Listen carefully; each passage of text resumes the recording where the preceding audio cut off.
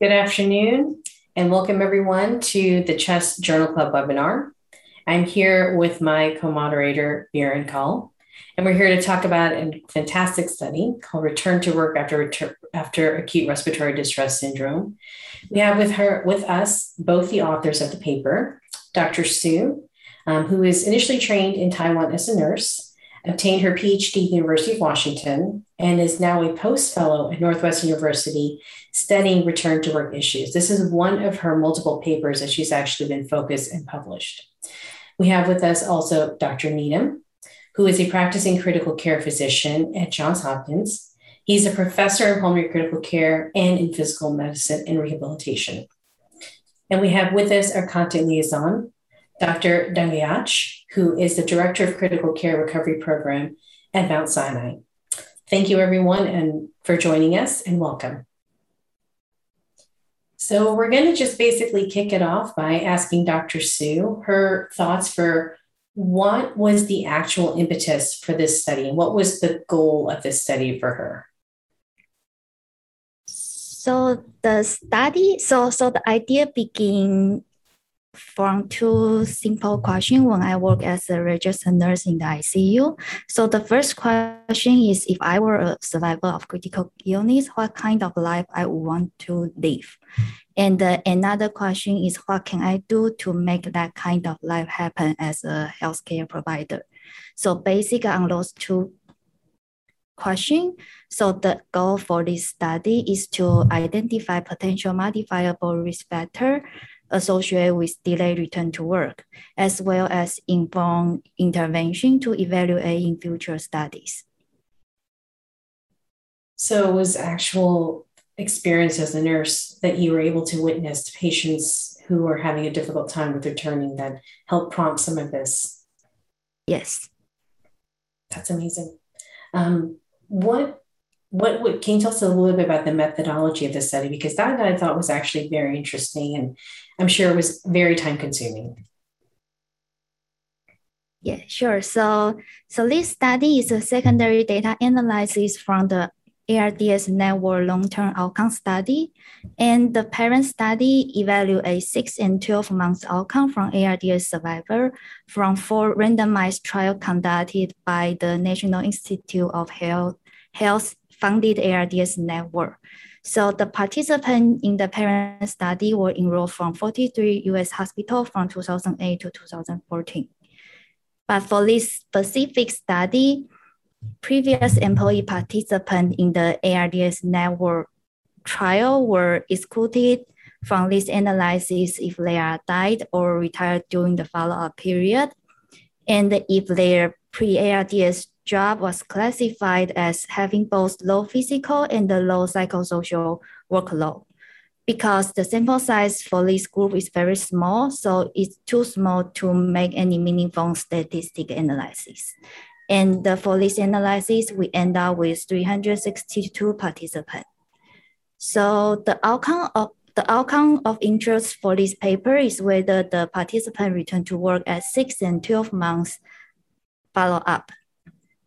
So in the parent study, a previously developed employment questionnaire was used. This in-depth questionnaire including participants' pre-ARDS job along with their pre and the current employment status. So the variable of interest for this paper is patients' pre-ARDS workload and the post-ARDS functional ability. So we define the pre-ARDS workload as the minimal cognitive, physical, and the psychosocial and the interpersonal ability required to perform a specific job. So for this variable, we match participants' pre-ARDS job title with the ONET system. So the ONET system is the US Department of Labor database, and that system with data for nearly 1,000 different occupations.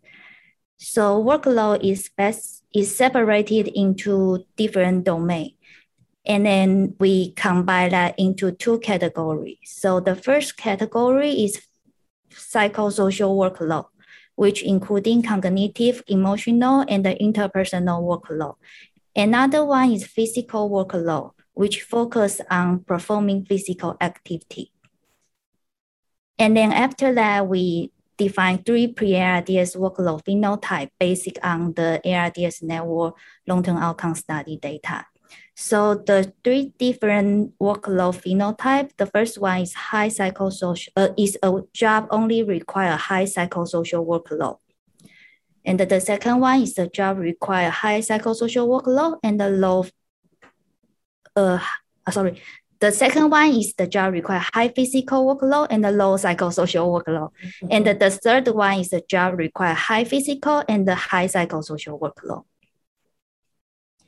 And another variable of interest is post-ARDS functional impairments. So we evaluate the impairment at 6 and 12 months post-ARDS. So psychosocial impairment was measured based on the minimal mental status examination and the mental health and the social functioning subscale of the short form 36. And the physical impairment was measured based on the physical function subscale of the SF-36. And in using the SF-36, impairment was defined as a normalized scale less than or equal to 40. And using those variables, we define post-ARDS functional impairment phenotype based on the observed return to work pattern. So we end up with 4 different phenotypes. So the first one is the patient with no functional impairment. The second one is the patient with only psychosocial impairment. The third one is the patient with physical impairment and the low psychosocial impairment. The last one is the individual with physical impairment and high psychosocial impairment. So in addition to this impairment, we also separately evaluate pain and the fatigue symptom, use the SF-36 and the functional assessment of chronic illness therapy survey fatigue scale, respectively. That's fantastic. And like I said, I'm sure that this actually was something that took a large amount of time to be able to delineate which actual specific ways you're going to evaluate all the different aspects and to give it in such a detailed format. I thought was amazing. I also enjoyed in this study how you actually give examples of certain job types that would fall within each of those phenotypes. That actually, I think, gave a good reference point to people who are reading the study along. So we're going to kind of get to the meat of the study, unless Viren and Dr. Dangach has anything specific to question or ask. And Dr. Needham, of course, please feel free to comment at any point. But really, what did you end up finding then from this study? Yes, so we find that job lists at 6 and 12 months occur in almost 1 of 2 previous employment survivors. So it's pretty common. And then the significant risk factor at 6 and 12 months for each of these are psychosocial impairment alone or individual with psychosocial impairment and the physical impairment, or they have pain symptom or fatigue symptom. So those are the 4 main risk factors we find. And we find that the pre-ARDS workload is not associated with whether patient can return to work or not.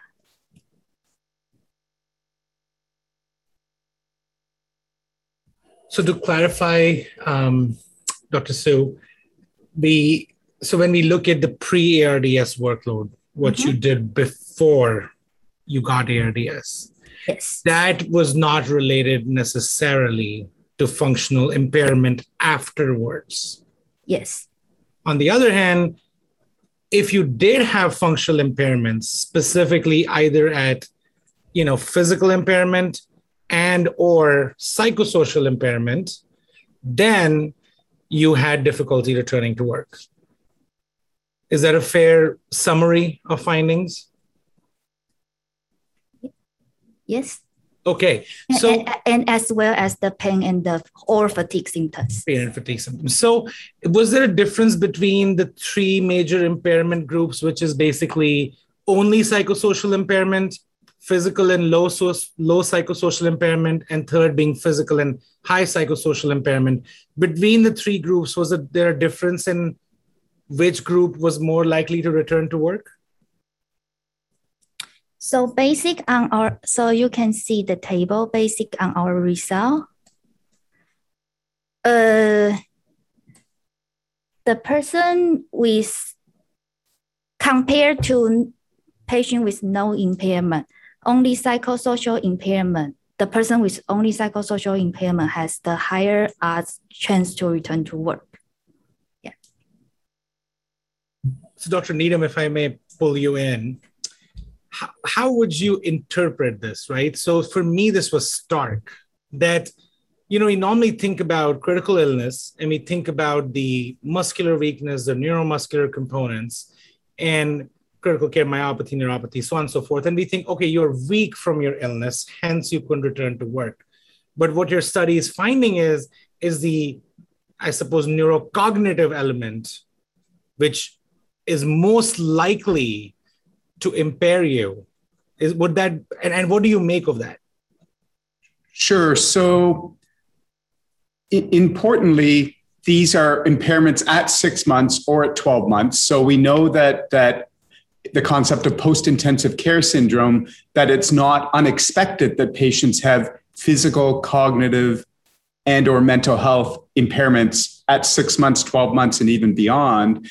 But Dr. Su's sort of unique contribution was to look at these impairments in a multifaceted way and understand their associations with return to work. And I think as this slide shows, if we think about these odds ratios, these odds ratios are relatively low, meaning they're far away. They're much smaller than 1.0, down to 0.3, 0.15. So what that shows is that there's very powerful, very strong associations that you're much less likely to return to work if you have these impairments. And in fact, interestingly, if survivors had psychosocial impairments alone, that had a significant association.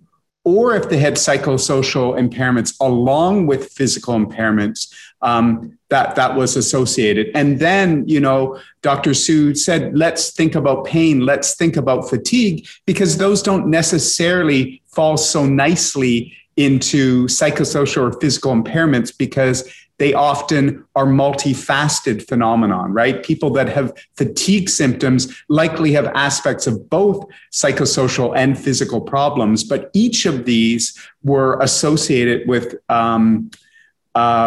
reduced return to work. So really, there's lots and lots of important impairments that are happening, and they do help us understand those people who will not return to work. Does that help? Absolutely. And then, so pivoting from that, Dr.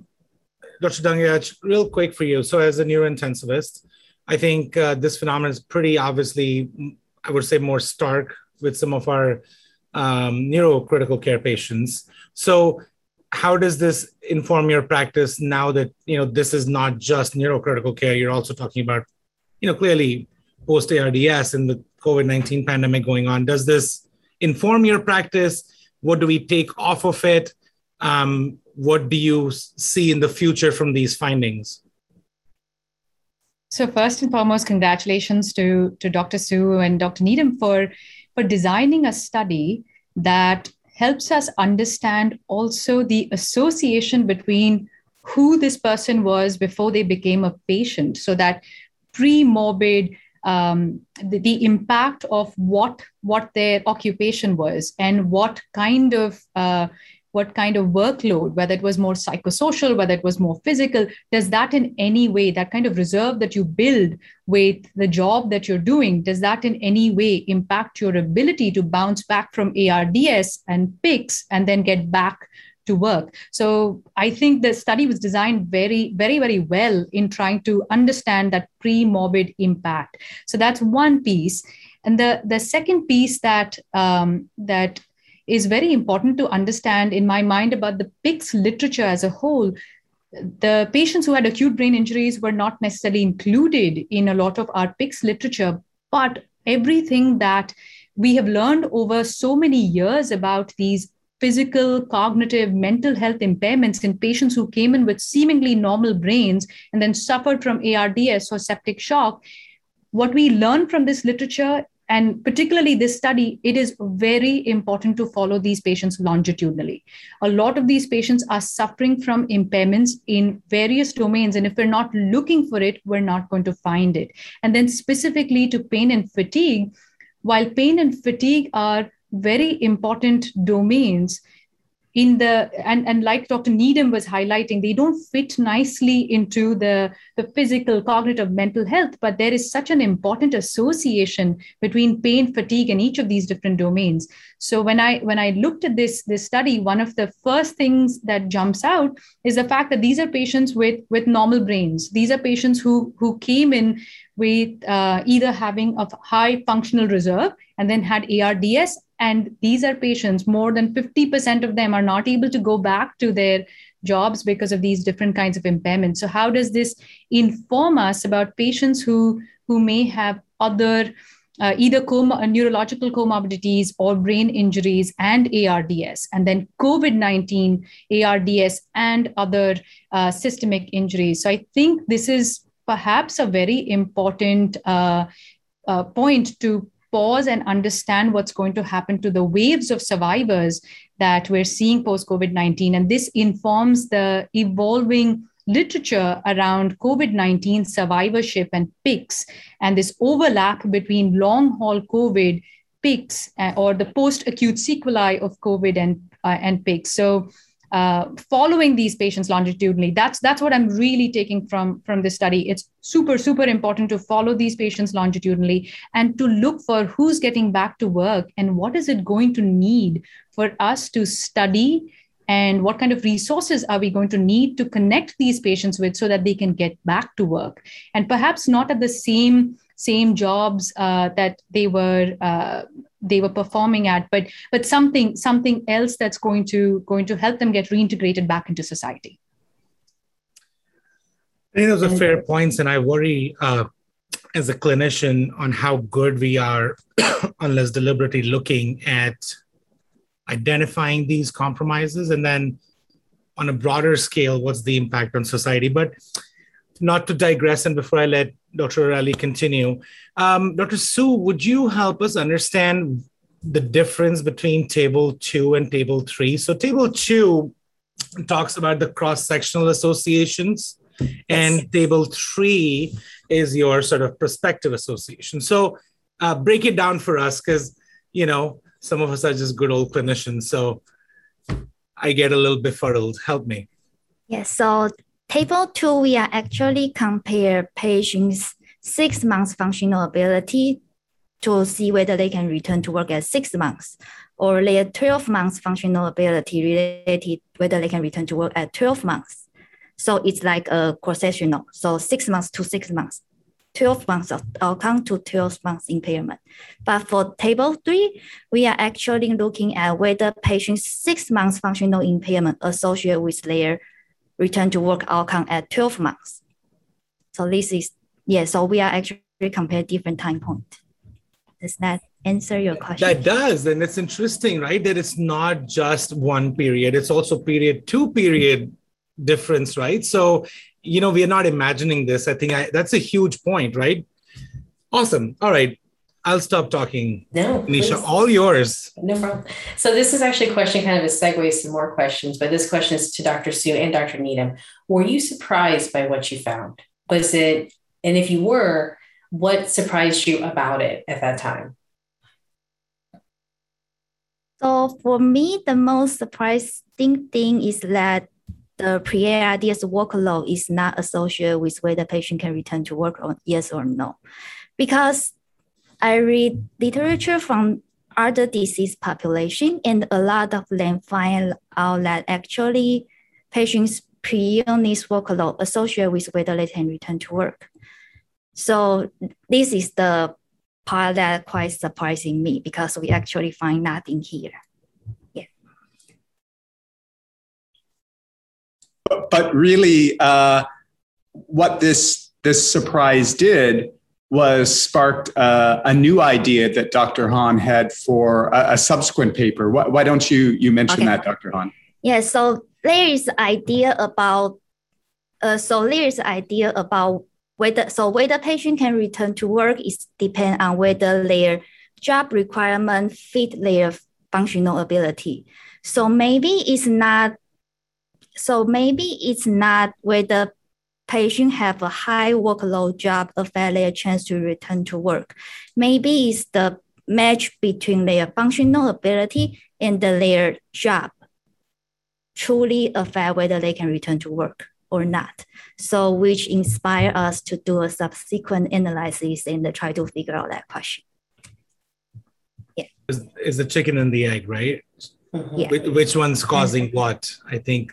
So I'm assuming Dr. Ali is going to shortly ask you about limitations, right? Mm-hmm. Mm-hmm. So why don't we get right into it then? Please. And you listed a few, and I did actually appreciate, I think, the detail that you went into where you thought your study had its strengths as limitations, and please feel free to give us all the insight. Yes, so I think our study have a couple of strengths and limitation. So for the strengths is that this study is a multi-center study and with very low loss of follow-up. And furthermore, we evaluate patient at 6 and 12 months about their functional ability, pain, fatigue, and the employment data. And then another thing is that most of the survivor report multiple functional impairment. So we analyze co-occurring impairment. So I think this is very nuanced because a lot of paper regarding return to work, they only focus on one aspect about the functional impairment. So for example, whether physical or cognitive impairment alone associated with return to work. So they didn't consider them as a co-occurring event. So I think that is our strength for the paper. And for the limitation is that because this is an observation study, so we cannot make any causal inference or infer the rationality between the impairment, pain, fatigue, and the return to work. So for example, somebody of psychosocial impairment may be caused by not returning to work rather than being a cause of joblessness. Yeah, so I think future study may focus on to figure out who caused who, the causality. And then the second limitation for our study is we dichotomize the impairment and the workload to have a visible analysis and in interpretation for the result. Which I thought was really well laid out in your paper about all the different limitations. You pointed out things that I had not thought as limitations, and you pointed out, I was like, well, maybe. So, I know kind of what I've taken away from this study, but what do you think are kind of the take-home points or something that our viewers can take away from your study? Because I think all of us find many parts of this interesting. So, yeah, so I think there are mainly 3 takeaways. So there are 4 takeaway points. So the post-ARDS psychosocial impairment alone or with physical impairment associated with patient their job loss. And also pain or fatigue symptom also associated with their job loss. But the pre-ARDS workload is not associated with the return to work. But as we mentioned before, the important issue is whether the mismatch between patients' pre-ARDS workload and their functional ability. So which tells us that the context matter. And then, so I think for future studies or future intervention to facilitate patient return to work, we could work on improving patients' functional ability and also increasing their skill to management their symptoms. And maybe we need to evaluate the need to evaluate the need to know about role for modifying job requirement to see whether that plays a role in the ICU survivor to help them return to work. I completely agree. Thank you so much for sharing all that. So, Dr. Su, this is interesting because one of our audience members is asking a very tricky question. So, you know what I'm going to do? I'll start with the content liaison here. I think that's the right thing to do. So the question is, what safety nets can we implement for our survivors? And Neha, before you go into it, I think this is tricky, right? Because, okay, we recognize that it's not physical impairment. We recognize that there's more, there's pain, there's fatigue, right? So this question can mean one of few things. So I'll give you three potential sub-questions to answer. One is, how do you even recognize, as a clinician, so imagine I'm a clinician, how do I go about recognizing this or looking at this in my post-ICU patient? Two, as you're building your PICS practice or clinic, depending on your resources, how important are other specialties or fields, and what are they? And three is, so if we cannot in realistic world change the job for the patient, because that's easy to say, it's hard to do, then what's the answer here? So first and foremost, thanks to Callie for bringing this up, because we've been able to recognize that our patients, our ICU survivors, even pre-COVID-19, we knew our ICU survivors have a lot of these different impairments, which we now well recognize as a public health problem as post-intensive care syndrome. With the millions of ICU survivors with COVID-19, we know that we're going to see a much bigger wave of these patients. And while the pandemic has not come to an end, there are several hospitals, health systems in the United States, as well as in different parts of the world, that have recognized the need for putting together some safety nets for survivors. And some of these have either been developed out of existing critical care recovery clinics or post-ICU recovery clinics. Some of them have been developed as multidisciplinary COVID-19 centers, knowing that there are multi-domain, multi-system effects of this disease process. Similarly, for ARDS patients, we know that ARDS may be an index disease problem and an index ICU admission, but the healthcare utilization for these patients for both their comorbidities as well as the ICU survivorship post-ARDS is going to require multidisciplinary care. So as a clinician, how do you recognize? I think the first step is awareness, being aware that our patients are going to need additional help. We as intensivists or as practitioners in a critical care environment cannot limit our care to just the critical care environment. We have to be able to support our patients throughout the continuum of critical care. And just like it takes a village in the ICU, it takes that multidisciplinary team in the ICU, even post-ICU survivorship is going to need that multidisciplinary effort. It is going to take a village, because there are very complex needs right from the impairments that we have spoken about, as well as healthcare management as a whole for all the different comorbidities. So how do we do this in a meaningful manner, which is not going to be very resource intensive? So some of the evolving literature around critical care recovery clinics or post-ICU recovery clinics, the Society of Critical Care Medicine had put together the Thrive Collaborative, which we at Mount Sinai were also a part of. And now there's the Cairo Collaborative that we're also a part of. Hopkins is also a part of Cairo. Several hospitals are, and we've been talking a lot about how difficult it has been to get the types of resources that are needed to provide the kinds of services that our ICU survivors and the PICS-F component, that dyad, the loved ones of that ICU survivor are also going to need. So how do we not create this as a good to have service, but a must to have service? The fact that there's all this tremendous body of literature that particularly Dr. Needham and his group has contributed to tremendously, and Dr. Su's specific role in contributing and taking this literature forward in returning to work, because returning to work is a very meaningful outcome measure, which we don't always include as an outcome measure for the therapies that we provide in an ICU setting. We're not necessarily looking at what's happening and what is preventing people from going back to work. So being aware as clinicians in an ICU setting, advocating for development of resources, whether these resources need to be put together as in-person clinics, whether these resources can leverage telehealth services. And we've seen a lot during COVID-19. I think telehealth really got the boost that it needed. Providing telehealth services, creating that safety net.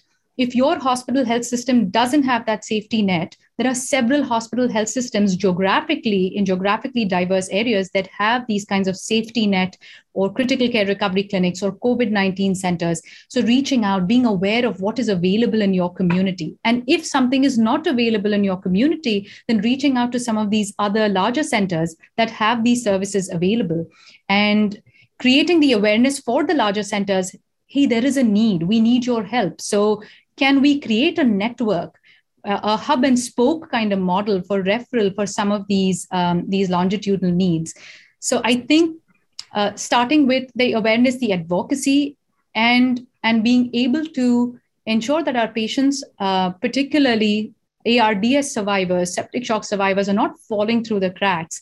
And we are making them aware to start looking for symptoms in PICS domains and making their loved ones aware that you're going to need to seek help for these kinds of problems that may arise, and that we're here for you to link you up with resources that can help you get reintegrated back into society. And then your third question, which I think is even more difficult, the third question about adapting workplace environments.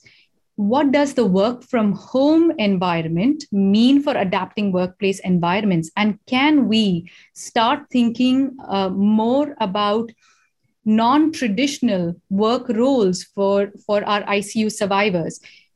Like Dr. Su pointed, Dr. Su said something very, very important. What comes first? The joblessness that makes people feel impaired, or the impairments that lead to joblessness? So that loss of meaning, that loss of identity, the sense of not being able to give back to society, like all of those components, in some ways, having a job, having a vocation is a source of meaning. So how do we give that source of meaning back to people to mitigate some of the impairments that we see in PICS? So in addition to all the things that we can do from a healthcare perspective, and having multidisciplinary teams, just like we do in an ICU setting, and not making that a good to have service. So I hope I answered all three of those really complex questions, but thank you for that. You did. And Callie, that was a great question. Dr. Su, do you want to add anything to that? You don't feel pressure, because I think Neha did address it and it's a complex question, but would you like to add anything to that? Yes, so about the question 3, so actually the the ADA, American with Disability Act, require the employer to provide suitable accommodation for the patient with impairment. So I think we need to let the patient know that they have the right to request that. And the law the law requires the employer to provide that accommodation to them. Yes, so I think that is the kind of resources we can provide to our survivor. That's a good point. So we need a better medical legal sort of collaborative system to sort of help our survivors. I think that's a good point. Dr. Needham, I'm going to pivot with you. And I think as we're trying to kind of come close to wrapping up here, Phil asks, was rehab involved with any of these participants? Sure. So I'm going to pause before I answer that and just remind us of two things. There are very close colleagues of ours whose job title includes the word occupation, right? There's occupational therapists. So remember that when we're thinking about ICU survivors getting back to work or getting back to other occupations other than work. OTs, this is in their name. This is in their skill set. But also remember, probably less well known is occupational medicine. We as physicians have colleagues who do specialty training specifically in occupational medicine. And after some of our initial work a long time ago, we had fascinating discussions with occupational medicine physicians, psychologists, all in a room together talking about this big tidal wave of problems with return to work. This is going to be recognized if you had a stroke, for example, but it's very under-recognized if you had ARDS or other kinds of critical illness. So to pivot to the actual question, so these patients were part of the ARDS Network 2 and the randomized trials. So like the randomized trial called EDEN and OMEGA and ALTA and SAILS. And these studies were conducted between 2008 and 2014. So many of the hospitals that were involved here were still using deep sedation, still having bed rest, and most of the centers did not have intensive early rehabilitation. I'm not saying that all the centers did not. There's 43 different hospitals that were involved. But when we asked the hospitals about routine use of early rehabilitation and having patients awake and moving, it wasn't common practice. Many hospitals, of course, aspire to this, but don't have the resources or haven't done the culture change to make that happen. So that also plays a role. It doesn't mean that hospitals didn't want to do that, but they may really not have access to OTs and PTs and speech language pathologists and physiatrists and rehab medicine. They may not have nurses that have the time, the training, and the engagement to mobilize. So in this setting, most of the patients would not have been exposed to early rehabilitation in the ICU setting. I hope that helps. That does. And we have one more question, Anisha. Sure. So Callie is asking if we have studies that you know of that have measured these similar outcomes in ARDS survivors that, from more recent times where they were awake and walking around during their time in the ICU. So since the PADIS or whatever culture change, do we have some data reflective of return to work practices from that time period? So this is becoming more commonly measured as an outcome. And I think we fortunately had good foresight in thinking about we're going to measure things like pain and fatigue and return to work. And when we started thinking about measuring this, there were very few studies in critical care that had measured this or measured it rigorously. It's easy to ask a one-item question around return to work, but our survey instrument that we used was much, much longer and much more involved and is publicly available that any other studies can use, and other studies have used it since then. So I think it's becoming a more popular outcome, but I'm not sure that it's getting the full attention that it could deserve, just because it becomes quite a complicated issue and takes a bit of time to unpack. So I think that there are going to be more studies that will be investigating this, hopefully in a detailed, rigorous way. But there's not a big wealth of large multi-center studies in a more modern critical care area that have monitored that. I would give a big shout out to people like Joe McPeak, who has done lots of work on the topic of return to work and has that integrated into their outpatient follow-up model for ICU survivors. And I would suggest people that do a PubMed or do a Google search for McPeak. And to find some of that literature and some of the really important work that's happening there, and some quite encouraging findings that are happening out of that work. So I hope that helps a little bit.